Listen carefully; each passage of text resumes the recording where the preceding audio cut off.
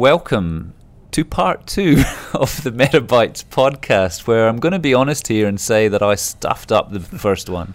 Myself and Tim Brown, welcome, from Aussie Natural Spring We're well Water. practiced now. We sat for, I don't know, was it 45 minutes or Good so, 45, and chatted about stuff, and, you know, went through questions and went deep on topics. And I went to... what I did at the beginning, I changed the batteries and didn't press record when I cranked the machine back up. Classic technical error. Classic technical error. Yep. You should always have a backup. Yeah. I think that's the key. Absolutely. But Tim Brown, thank you for Pleasure. entertaining me this second time. We thought we'd crack it, go straight back into it this afternoon. Or do the gin and tonic version. I think we should definitely do that at some stage. Managing Director of Aussie Natural Spring Water, give us a little bit of your background. So my background initially, as a kid, schooled in Perth, went to Scotch College, followed in my dad's footsteps. He was a Scotch College boy. Okay. And he thought it'd be good for me to go there. I did cop a lot of grief for going to the private school, and it really didn't do that many good things for me. But I did love the sport and built a great network. Yep. So I built a great network. Like we talked about before, the 1 degree of separation. Oh, and it pretty much starts off at school. It's a big networking group. It's a big networking group. Yeah. So from there, finished up school. Variety of jobs and bits and pieces as a young guy. Never really ever had a job for someone else. Always worked for myself. Yep. So I spent the first couple of years out of school running a gardening business. Always getting a couple of my mates to come and give me a hand and help me earn some extra money. And went from there into the mining industry for quite a few years. Yep. And ran like a junior sort of exploration team. Yeah. Okay. Yep. It was a great way to see Western Australia. I got to travel up and down from around Kalgoorlie, 300-400 k's east of Kalgoorlie, just in the middle of absolutely nowhere. Back in those days, we pretty much lived in a swag or a tent. Yeah, okay. And had no power, no running water, no fridge, no nothing. Yeah. So I got to learn what it was like to, walk in really high temperatures, live by the campfire, cook, pretty much sit around the campfire every night with a couple of mates of mine. Yep. And it was a really good way to spend probably from 23 to about 27. Yep. Got to go into places up in the Kimberleys, past sort of old Aboriginal sites, and really got to see some amazing things. It actually gave me a great appreciation for our country and also how tough some jobs are and how tough some people do them. Yeah, so, definitely, it made it much easier for me when I came back to an office-style job, because I'd really done as hard a job as you could do. So you've always had that sort of drive to sort of work for yourself, I suppose, right from you. We talked before about when you were a young kid, your first business venture in the library at school. Can you explain a little bit about that? Yeah, my very first one was as a year 6 kid. Not very flash at reading myself at that stage, but we used to have a reading period. I think it was probably 2 or 3 times a week. And the one thing I did notice was there was a little opportunity in the market where other kids turned up without their books, and if you turned up without a book, you got sent out to stand under the clock, which was basically the equivalent of your detention back in those days. Yeah. And I thought, well, there's got to be a buck to be made here. So I started bringing in magazines and comics and books, and would quietly see who looked like they were about to get themselves into trouble and do a quick deal with them for sort of 20 cents at a time. Yeah. And that'd be enough for me to buy some lollies on the way home. So very quickly I got known in the class that you could pretty much rock up without your book and just part with 20 cents and you had whatever you needed. Yeah. And I made some okay money in year 6. I was pretty happy at 20, Bit of an entrepreneur in the making. $1 a period, I reckon I was making. So I was doing okay. So it was an interesting start. After that, I had a gardening business for a few years, and that was really just filling time and trying to really understand where I wanted to be and what I wanted to do. Did you always want to work for yourself, though? Is that something that was always sort of foremost in your mind, sort of when you were... I think I just liked not having to answer to someone else, really. I grew up in a household where, with a dad as a football player, he was the coach, and he was the coach of lots of footy players that were really big guys, and they all did what he said, and we kind of all did as well. So I was pretty happy to work for myself and just do what I wanted to do. But it also taught me, I think, probably my best lessons of how to manage people at a really early age, because from 18 on, I pretty much had someone working for me from 18 through to now. Wow, okay. Yep. There's been very small windows in my entire life that I haven't had someone working for me. Yep. And it's something I've noticed within our business now, is that not everyone's capable of being in charge. Some people just they can't deal with the pressure of it. And I've realised there's lots of doers, and there's lots of people that are happy to ask someone to do it. So you think that growing up in a household, your dad obviously being Mal Brown, ex-footballer and coach, do you think that sort of instilled in you that sort of what would the word be? I suppose the way with people and the way to sort of organise or... Yeah, I think, and Mal was also one of the greatest handballers of a job you've ever seen. Even to this day, I could barely say I've seen him do very many things. He is really good at getting someone else to do it. He's a master of it. Which obviously rubbed onto you a little bit then. It does, but because of that, I learned how to do everything as a kid. Yeah, pretty hands-on. So I was cleaning the pool, I was chopping the wood, I was lighting the fire, I was using the chainsaw at 9, including the day that I cut his thumb nearly off with it, which he was teaching me. Ouch. But I have spent my whole life pretty much, sort of having someone there, but I've never been someone that just stood back and asked people to do something that I wouldn't do myself. Which is the ideal boss, isn't it? Somebody that's been there, done that, been in the trenches and can... And I think here in this business we have all pretty much done everything. We don't ever sit around and go, I want you to do this, because I haven't done it myself. There is things now that I can't do because I don't have the technical experience to run some of the machines. But there's not much I haven't done in the way of hands-on style jobs. Delivering, chucking stuff in the ute, going to see clients. I was delivering some water this morning, which nearly killed me, but yes, I have done a bit of everything. So the beginnings of Aussie Natural, what was the start? When did it begin? So the beginnings of Aussie Natural were sort of born out of my family had moved to Melbourne when I was about 21. And my dad had gone to work for Richmond Footy Club, and as part of his job there, it was working for a friend of his who was the CEO of Carlton United Breweries at the time.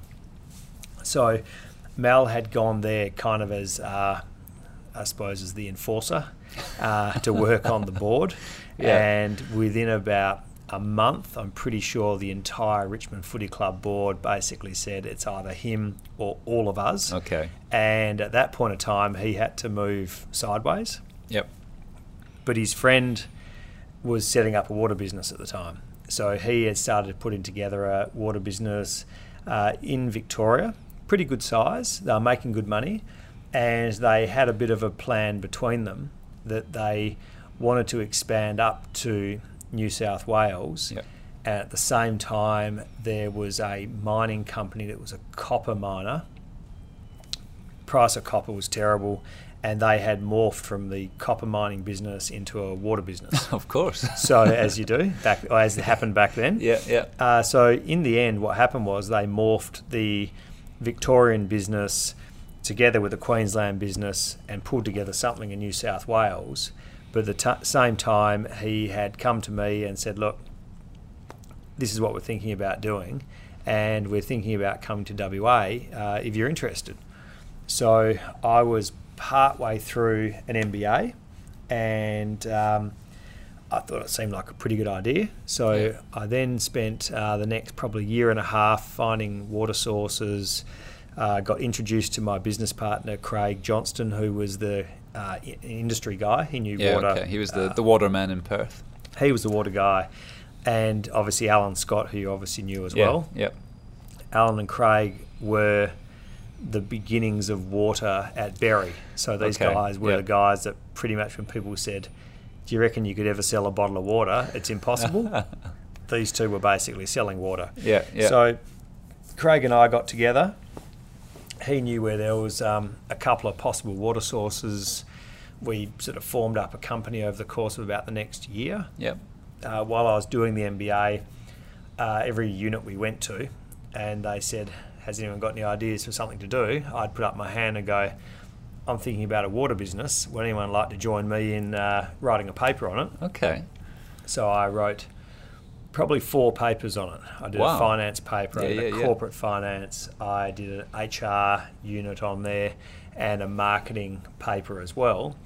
So by the time we got to the point that Palm Springs were going to come to WA, we were pretty much ready to go. Yep. And we had a water source and a company set up, and that was the beginnings of the water business. Yeah, and a plan in place as well. So a 5-year plan, you said as well. Like you knew plan. how you were going to grow. Like, yeah. Because you're talking about you had your first truck, and you knew that once that was at capacity in regards to filling it up with water, you needed to go to the next stage. So we knew in order to get size and scale, we never had a plan of let's set up a water business and just get a truck and just see what happens. Yeah. It was very much a 5-year plan of growth to get to a size. Probably in the early days, in the first 5 years, we'd really planned on probably building the business up and selling it off in the first 5. And probably selling it back to Palm Springs had been the plan. Yeah. So the plan really went for 5 years. Wow. Once we got to the end of the 5 years and it was turning in a fractionally different direction, we probably had the next few years where we just continued along and we had our yearly plans, but we didn't really have a big picture. Yeah, okay. We ran into a spot where Palm Springs was getting bought out by Coca-Cola. Yep. And as part of that process, everything basically went on hold. So Palm Springs were trying to sell, Coke were trying to buy them. And we thought, well, the best thing for us to do is to put an offer in for WA and see what happens. And I don't know why on earth we thought that might work, but we put an offer in and we sat back and waited, and Coke didn't manage to get them. But by that point, they really needed to sell. Yeah, so they sold WA off, South Australia off, and Northern Territory off, and we got WA. Yep. So after that, we actually then went on a fairly kind of aggressive campaign of buying other businesses, which we probably bought another 5 after that. Yep. Landing us at a point in time where there were basically only 4 people left in the game in Western Australia. So at that point, we Coke wanted to look at buying us because we still had the Palm Springs name that they had paid a fortune for in every other state, but we were still holding the name in WA. Yep. And they wanted to buy either us or another business called Aussie Natural. Yep. And at that point of time, they couldn't have both because of the ACCC. They could only have one of us. And I didn't really want to sell, but I really wanted the other business as well. Yeah, okay. So I asked them to sit tight for a week and let me have a bit of a think about their offer. And while I was thinking about their offer, I drove straight down to Canning Vale and talked to the owner down there, and he said, I don't want to sell to them. And I said, well, I'd still like to buy you. Yep. And so we ended up buying that business and then letting Coke know that they weren't able to buy us or the other guys because we were staying together and putting both together. Yeah, okay. So back in those days, I think Never Fail or Coke were about probably 30 trucks on the road. Wow, okay. And we were probably about 5. Okay. But we went from 5 to 12 fairly quickly. Yep. And then as time's gone on, they're probably, they're probably down into the 15s, and we're probably at the 10s because the market in that area shrunk down. But we've added products on as we've gone along, and that was how we ended up kind of at the size we were. Was a sequence of lots of little businesses that we amalgamated in and got all the names with them, and then the one big purchase of Aussie Natural. Yeah, and there's been a big transition, I suppose, over the last 8 years or so in water usage in the world, globally, in regards to, because you obviously didn't do bottled water to begin with. It was all home and office supplies. Yeah, so in the beginnings we were 15 litres and home and office deliveries and water coolers, and that was basically all we did. Once we bought Aussie Natural, they had a couple of different bottling lines running. We only bought them because we wanted the 15 litre business. And we justified the whole buy based on that part of the business. But once we got all the equipment and bits and pieces in, they had this little old bottling line that Craig and I looked at and just thought, what do you reckon? Should we turn that on? Give it a go. And we both looked and went, I don't see how hard can it be? It's water in a bottle. Yeah. So we decided to plug it in and turn it on, and didn't really realise what we were getting ourselves into. But from that, we managed to get the 10 litre business up and running. So the 10 litre kind of fridge packs that go through Coles and Woolies, and Audi and all the rest of them. So we got that line running, as well as Craig went to Coles and Woolies and to Metcash and said, look, we can bottle for you here. And we ended up getting basically all of their business because there was no one else really doing it. So we really got lucky that time, because we really didn't have any intentions of setting up a small water business. But managed to find a hole in the market before it had started. Where there was no one else doing it in WA.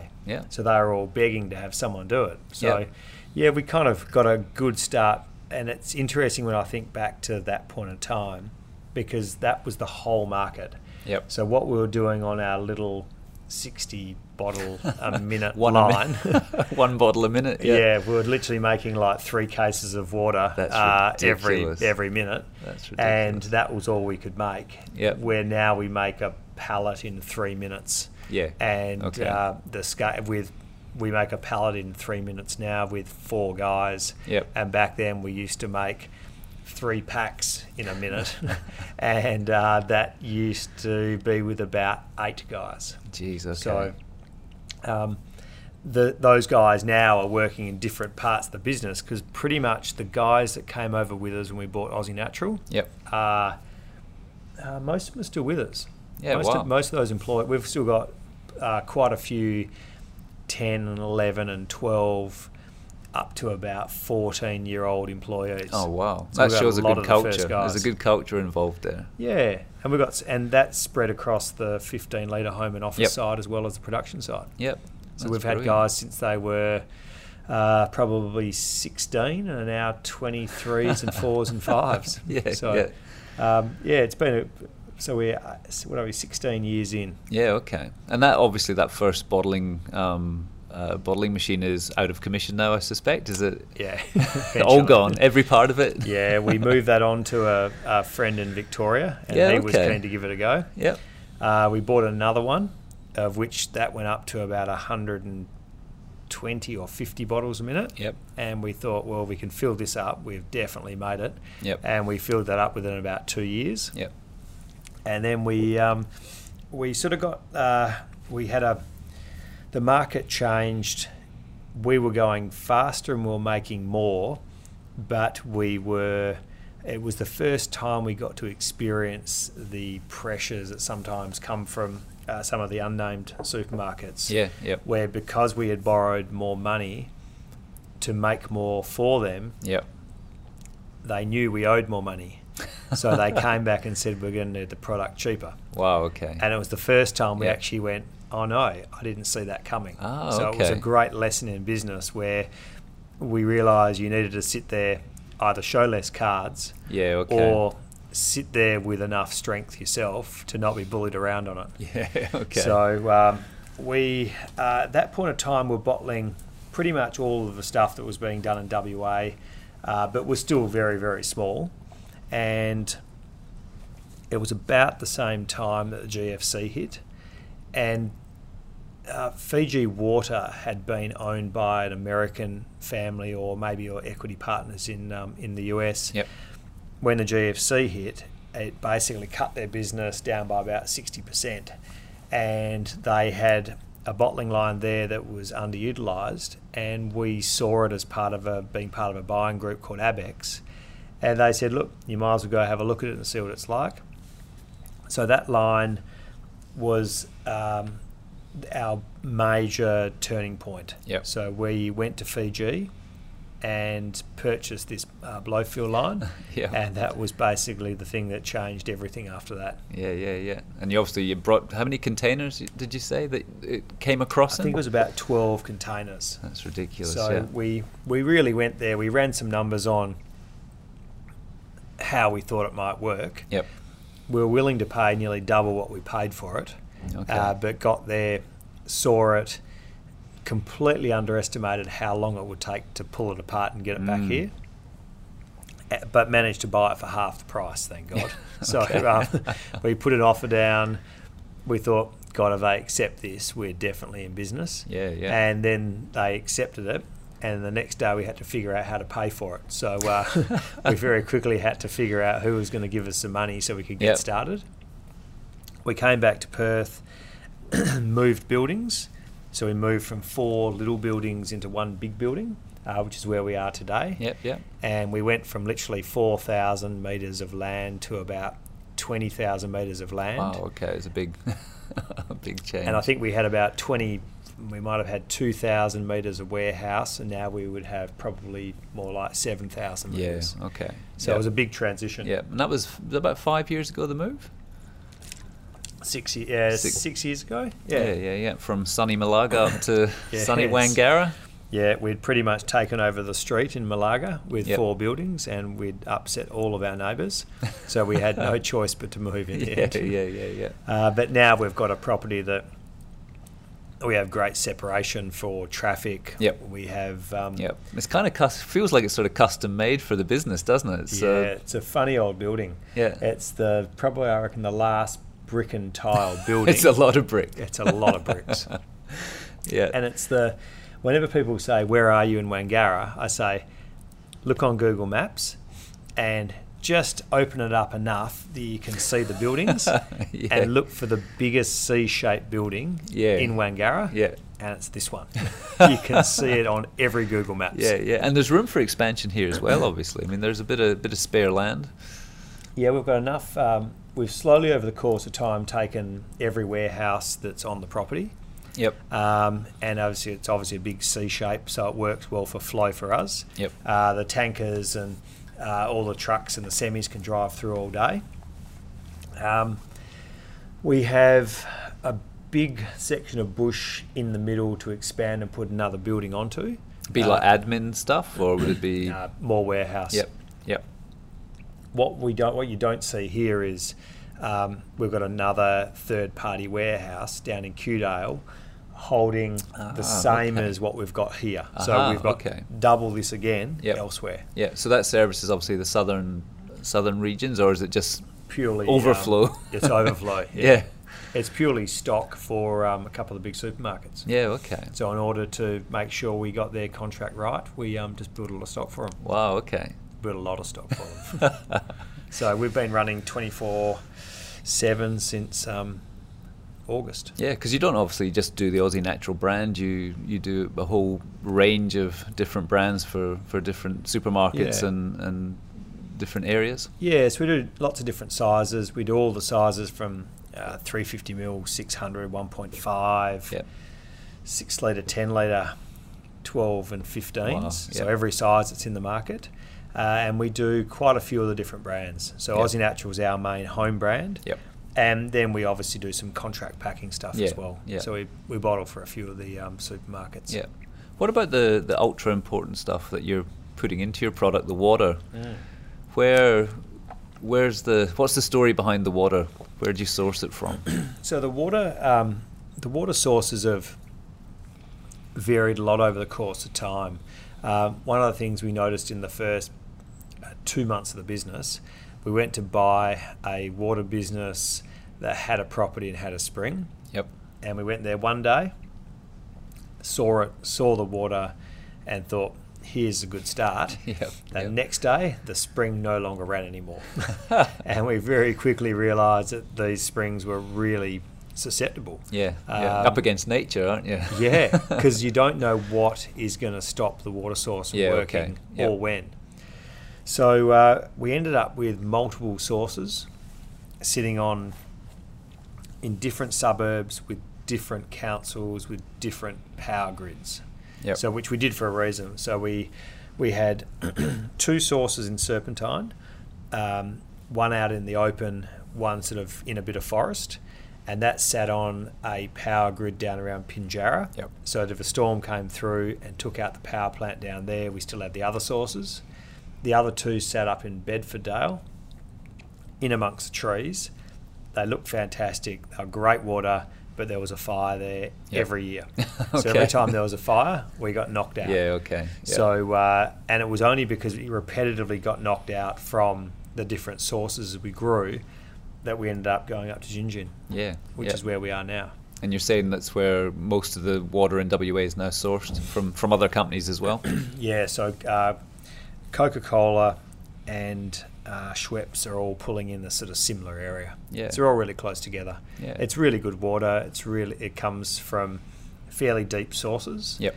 And it's the first place I've actually ever been where you can stand at the fence line and you can look at the stream going past you. Oh, wow, okay. And then you can look over to the right about 50 metres and it's all nice and green. Yep. But really slow moving. Yep. And then you can look another 50 metres past that and it's just dirt paddock. Yeah, okay. So it's actually the beginnings, and I'd never seen one. It's actually the beginnings of the stream. So it's where the stream begins. Yeah, okay. We don't take from the stream itself. Yep. But there's a reservoir underneath, and we basically pull from deeper down so that we're sort of getting a safer, less contaminated, cleaner version of the water. Yeah. Oh, very good, very good. So what about the industry itself? I mean, obviously you've been through, when you started up the business, you were doing just the office deliveries, and then the global rise of bottled water came into play. What can you see sort of over the next 5 or so years being some of the biggest changes in the industry?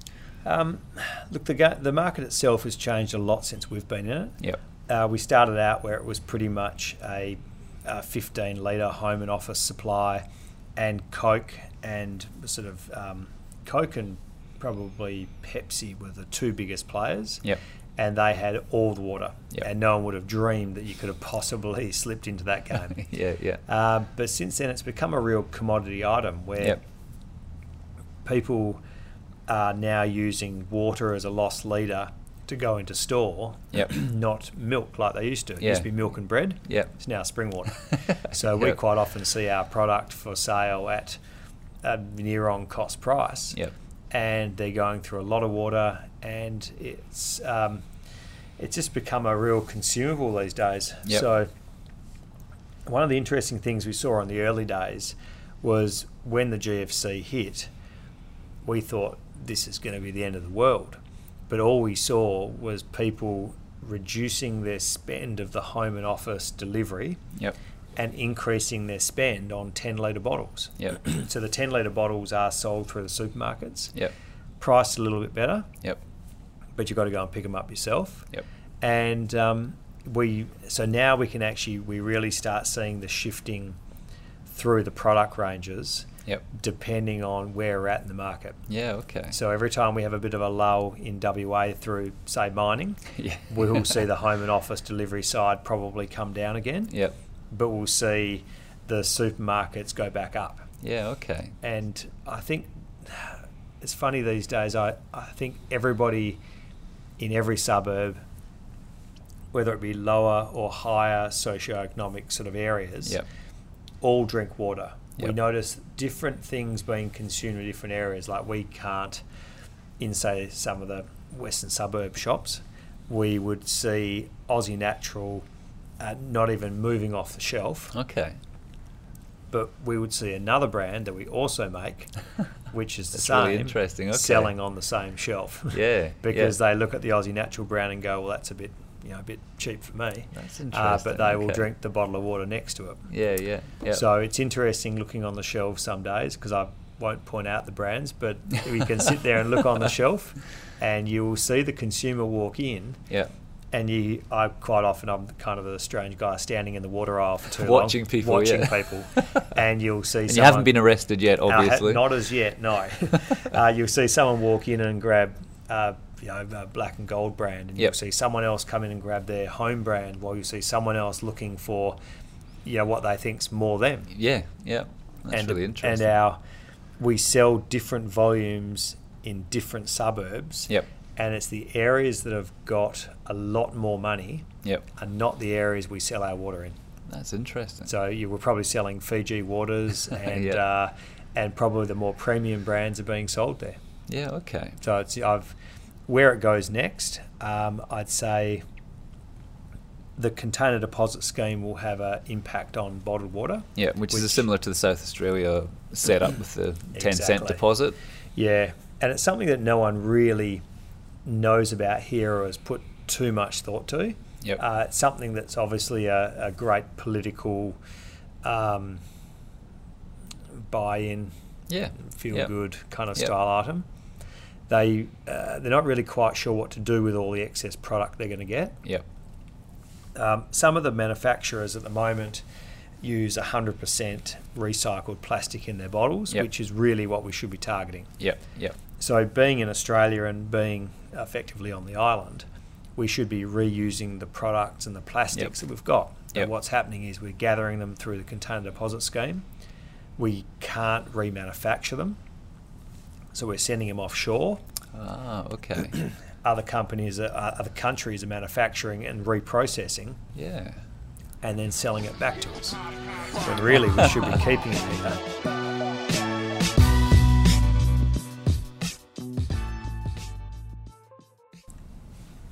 So we're talking about the kind of the industry and where it's sort of heading, and I mean has been a big sort of change in sort of consumer sentiment, I suppose you would call it, from an environmental point of view. Yeah, definitely. I think in the early days we were the guys producing the health product, because we weren't producing a soft drink, it wasn't a juice. But in the last 2 years, it's really transitioned over to being a plastic, bottled water industry. Yep. I think there's been so much PR and so much marketing, and so many people seeing the plastic bottles in Indonesia, and there's the plastic bags, and we've really gone down a road now plastic. We've got rid of spoons, we've got rid of straws. The bottled water is just there in the target as well. But there's no real solution. Everyone is sort of not wanting to drink from the plastic bottle, but they've got to drink from somewhere, because no one really wants to drink from the tap either. Yeah, that's it. Yep. They've decided that they like bottled water. They want to consume bottled water. Yep. Everyone loves the taste of it. They love it's clean. They love it's healthy. Yep. They're not quite sure where they're going to get it from if they don't have plastic bottles anymore. So I think there's a real gap in the market of what people are going to do to get their water. So I think there'll always be plastic bottles. Hopefully, if we educate properly and people learn to recycle, then we'll end up in a far better position where we'll have recycled product here, and the industry can continue. And I take it you guys are on top of the plastics industry and what's happening, and new technologies coming out, and I mean it must be changing by the month, I would have thought. I think it is, and there's certainly new products that are going to be out there, but the market has changed as well, that it's a very cheap product. These days it's mass produced really fast, really cheap, lighter weight plastics, and because of that there's not enough money in it for it to be a glass product, or to be in a carton, or there's no other way to do it.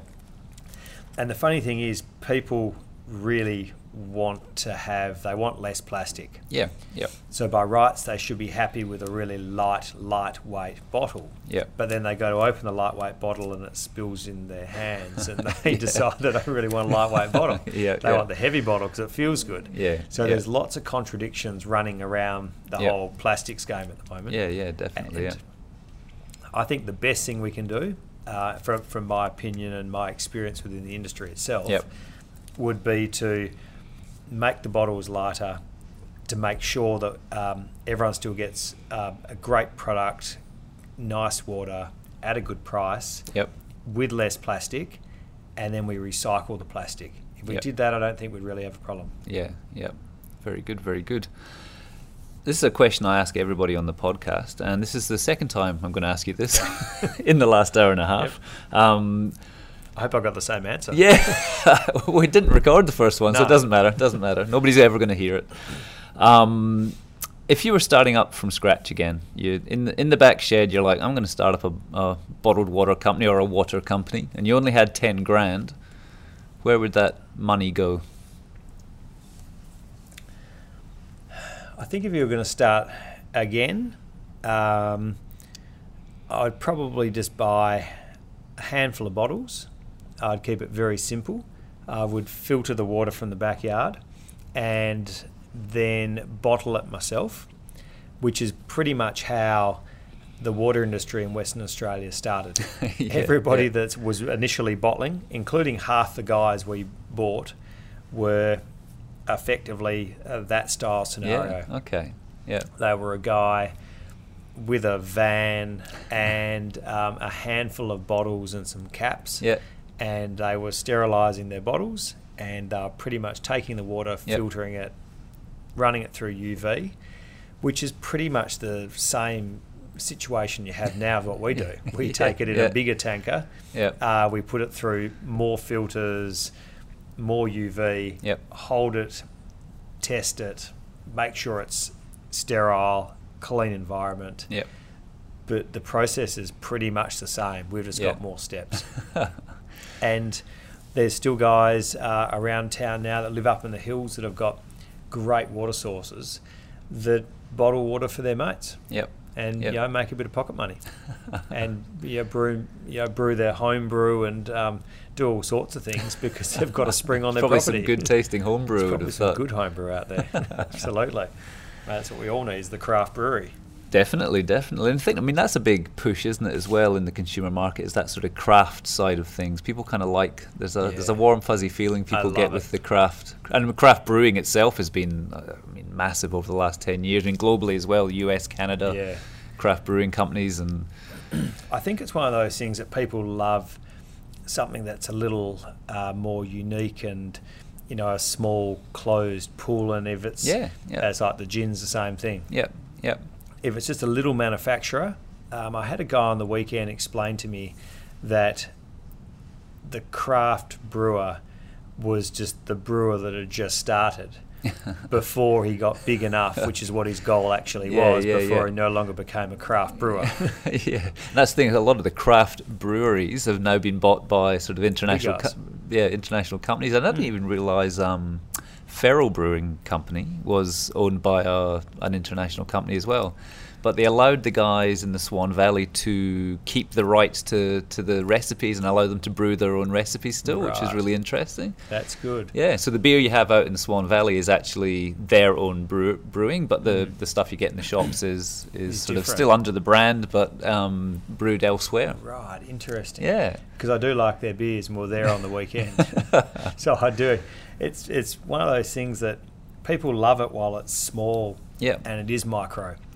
And I don't know how you capture that within brands. Maybe that's a direction the water industry can go, where you're better off having more little brands, like they probably have in, say, Southeast Asia or in Hong Kong. Lots of little brands. Lots of varying price points, different bottles. I'm not quite sure whether the consumer's willing to pay the extra money, but they are for the craft beers. Well, yeah, exactly. You know, I mean, getting for a 4-pack sometimes $22, $23, which back in the day, I mean, your dad would be like... I know. I was trying to explain to someone on the weekend when we went to Feral Brewing that I used to buy a $25 carton, and then it was a $40 carton. And then I'd nearly got my head around the fact that I bought an $85 Sierra Nevada carton, and now it's a $50 6-pack. And that's the way it's going. It's ridiculous. Because now every beer you end up going in and buying 6 individual beers. Yeah. Because the flavours are all different and people love the diversity. Oh, definitely. But I think Aussie Natural do have a kind of craft feel, because it is a family-owned and WA business. It's not owned by some international... It's not owned by the Rothschilds or anybody like that. It's I think you guys still have that, and it's a people place. You know, it is. Yeah. And that's where we had the photo shoot yesterday, and I mean, I met a lot of people around here, and it's the faces, it's the people involved in the business that make it. And I think that's how we probably got to where we are, because everyone here knows us. They, all the staff know we've worked in different spots of the business. The staff know that. In the very, very beginning, it was just Craig and myself pretending to be way, way bigger than we were, and there weren't. Yeah. And there's a great photo that is going to go up in the boardroom when we find it. Yeah. Okay. And it was an interview done for I think the Financial Review of the business setting up in WA. And they came to do the photo shoot for it. So we had to get them to we backed the truck right into the back corner of the warehouse. Yep. And we put 1 cage of water there, and Craig and I stood in front of it. But what they didn't realise was we only had the 1 truck, and we only had about 6 cages of water. Yeah. And there were only the 2 of us. Yeah. But at the time, it looked like there was really something bigger going on, and we tried our best to, build make it look bigger than it was to help us get somewhere. But these days it's more about a handful of people, and they all know that we did it from the very, very beginning. Yeah. And plans for the future, next couple of years for Aussie Natural itself? As you said, you've got room for expansion here, so... Yeah, I'm not sure. We've we've thought about the Eastern States market. My brother and sister both live in Melbourne, and they're both part of the business. Yeah, okay, not active at all, but both shareholders in the business. And there's 2 other shareholders here in Perth that are active in the company. Okay. So between us all, we like the market here, and we've got good coverage within the West Australian market. We think the Aussie Natural brand's a great brand. People seem to like it. Like you say, it's got a kind of simple kind of family feel to it, where people walk in and they see the writing on the bottle on the shelf, and they just figure it must be local. So one of the funny little things that happened to me one day, one of the other times I'm standing in the water aisle and haven't been arrested, and I'm standing there in the Coles aisle, and this guy comes up, and I'm looking at him, and he's looking at all the price points, and I know that they're all our bottles that he's looking at. Yeah, okay. And eventually he picks up the Aussie Natural pack, and I know it's about $2 more per pack. Okay. So he's walked off, and I thought, I just can't let that go. So I walked down to the counter with him and go, so mate, you like the Aussie Natural? He's like, yeah, I do. And he's sort of looking at me at this stage going, there's really got to be something going on here. So just, you have to tell me, why'd you buy the Aussie Natural instead of the other ones that were cheaper? And he then said, well, he said, why are you asking? Was his first question. I said, look, I'm part of the company, and I just really want to know why the Aussie Natural. And he said, well, I saw the name, I figured it had to be local, and I wanted to give my support to the local guys just because I thought I should. And I think that's the sort of feel we get with the Aussie Natural. People do want to buy a cheap product these days. But I think there's a lot of people that still want to support Australian products. Oh, definitely, yeah. Which, thank God, with a brand like Aussie Natural, you can't really be too mistaken. Definitely. Well, thank you, Tim, for doing round 2 with me. Thank you. There was a few different stories. There was. Some missing, though. There is a few things missing. Only ones that I will know. Yeah. I think there was a few of them. Because we talked a lot about yourself. Because I mean, you're a mad sportsman yourself. You've challenged yourself throughout your life, from your BMXing as a kid, yes, true, through to ultra marathons in the north. Yeah, and I still love it today, and it's certainly the thing that helps. Helps clear your mind, healthy body, healthy mind. Yeah, completely. Yeah. And as much as I love to relax at the end of the day and have a glass of wine and some food, I know that challenging myself from a physical perspective helps me be less challenged from a mental perspective. Yeah, yeah. So I've ridden for Youth Focus for the last few years, which is a charity raising money for kids. Yep, yep. And we've raised a lot of money over the course of the last 9 years I've been there. Yep. But the one thing it has taught me is that that training, I've discovered over the course of years, is kind of like interval training. Of course, is part of what you do. To the further you go, when you step back from that furthest point, everything seems simple. So I've always tried to push myself as far as I possibly can through ultra marathons and swims and rock climbing and whatever it was, because everything else seemed simpler before it. When you sit back, yeah. But unfortunately, it's always left me looking for the next thing that pushes me further. Okay. Which I was literally at 6:30 last night. Oh, okay. I sat down and I thought, right, for the rest of this month, for next year, I'm going to think of the one thing that's going to challenge me physically in next year, and the one thing that's going to challenge me mentally next year. So I actually want to try and come up with the next two things that really kind of give purpose.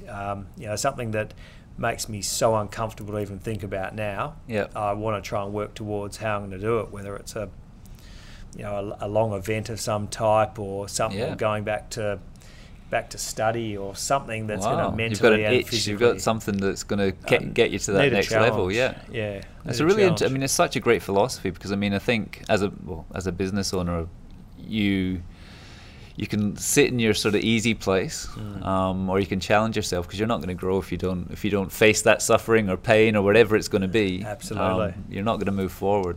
Yeah, and I think there's also, I think that we sort of say this saying within my forum. I've got a business forum I've been in for about 12 years, I suppose, through an organisation called EO, and now another one called YPO. Yeah, okay. And within that group, we kind of have this saying of those that suffer together stay together, because it's the greatest bond that comes through people and tribes and literally back from the dawn of time. They had to stick together, sleep together, fight together, hunt together, do whatever they had to. So we always talk about doing things that we go and do things that are fun, because everyone just likes some entertainment. But we always talk about doing things that physically pushes to the other side, so that we can see what happens when we get there. And we know I've done events with all of my forum guys before, and I still ride with 3 of them now, and I know that there's been days when I've been completely destroyed and one of them's helped me get home. There's been days I've crashed and ended up in hospital, and one of them's been there. And I know there's been days where I've been with mates that have pulled muscles halfway through 150k bike rides that I've helped literally push them home. We all sort of have this same philosophy now, that if we all do things like that together that physically challenges, it'll be like the footy team. It creates the bond, and there's no other way to create that bond, unfortunately, than probably through suffering. Creates the greatest bond. So I'm trying to think of what's next. There's people around me that are very, very anxious at the moment.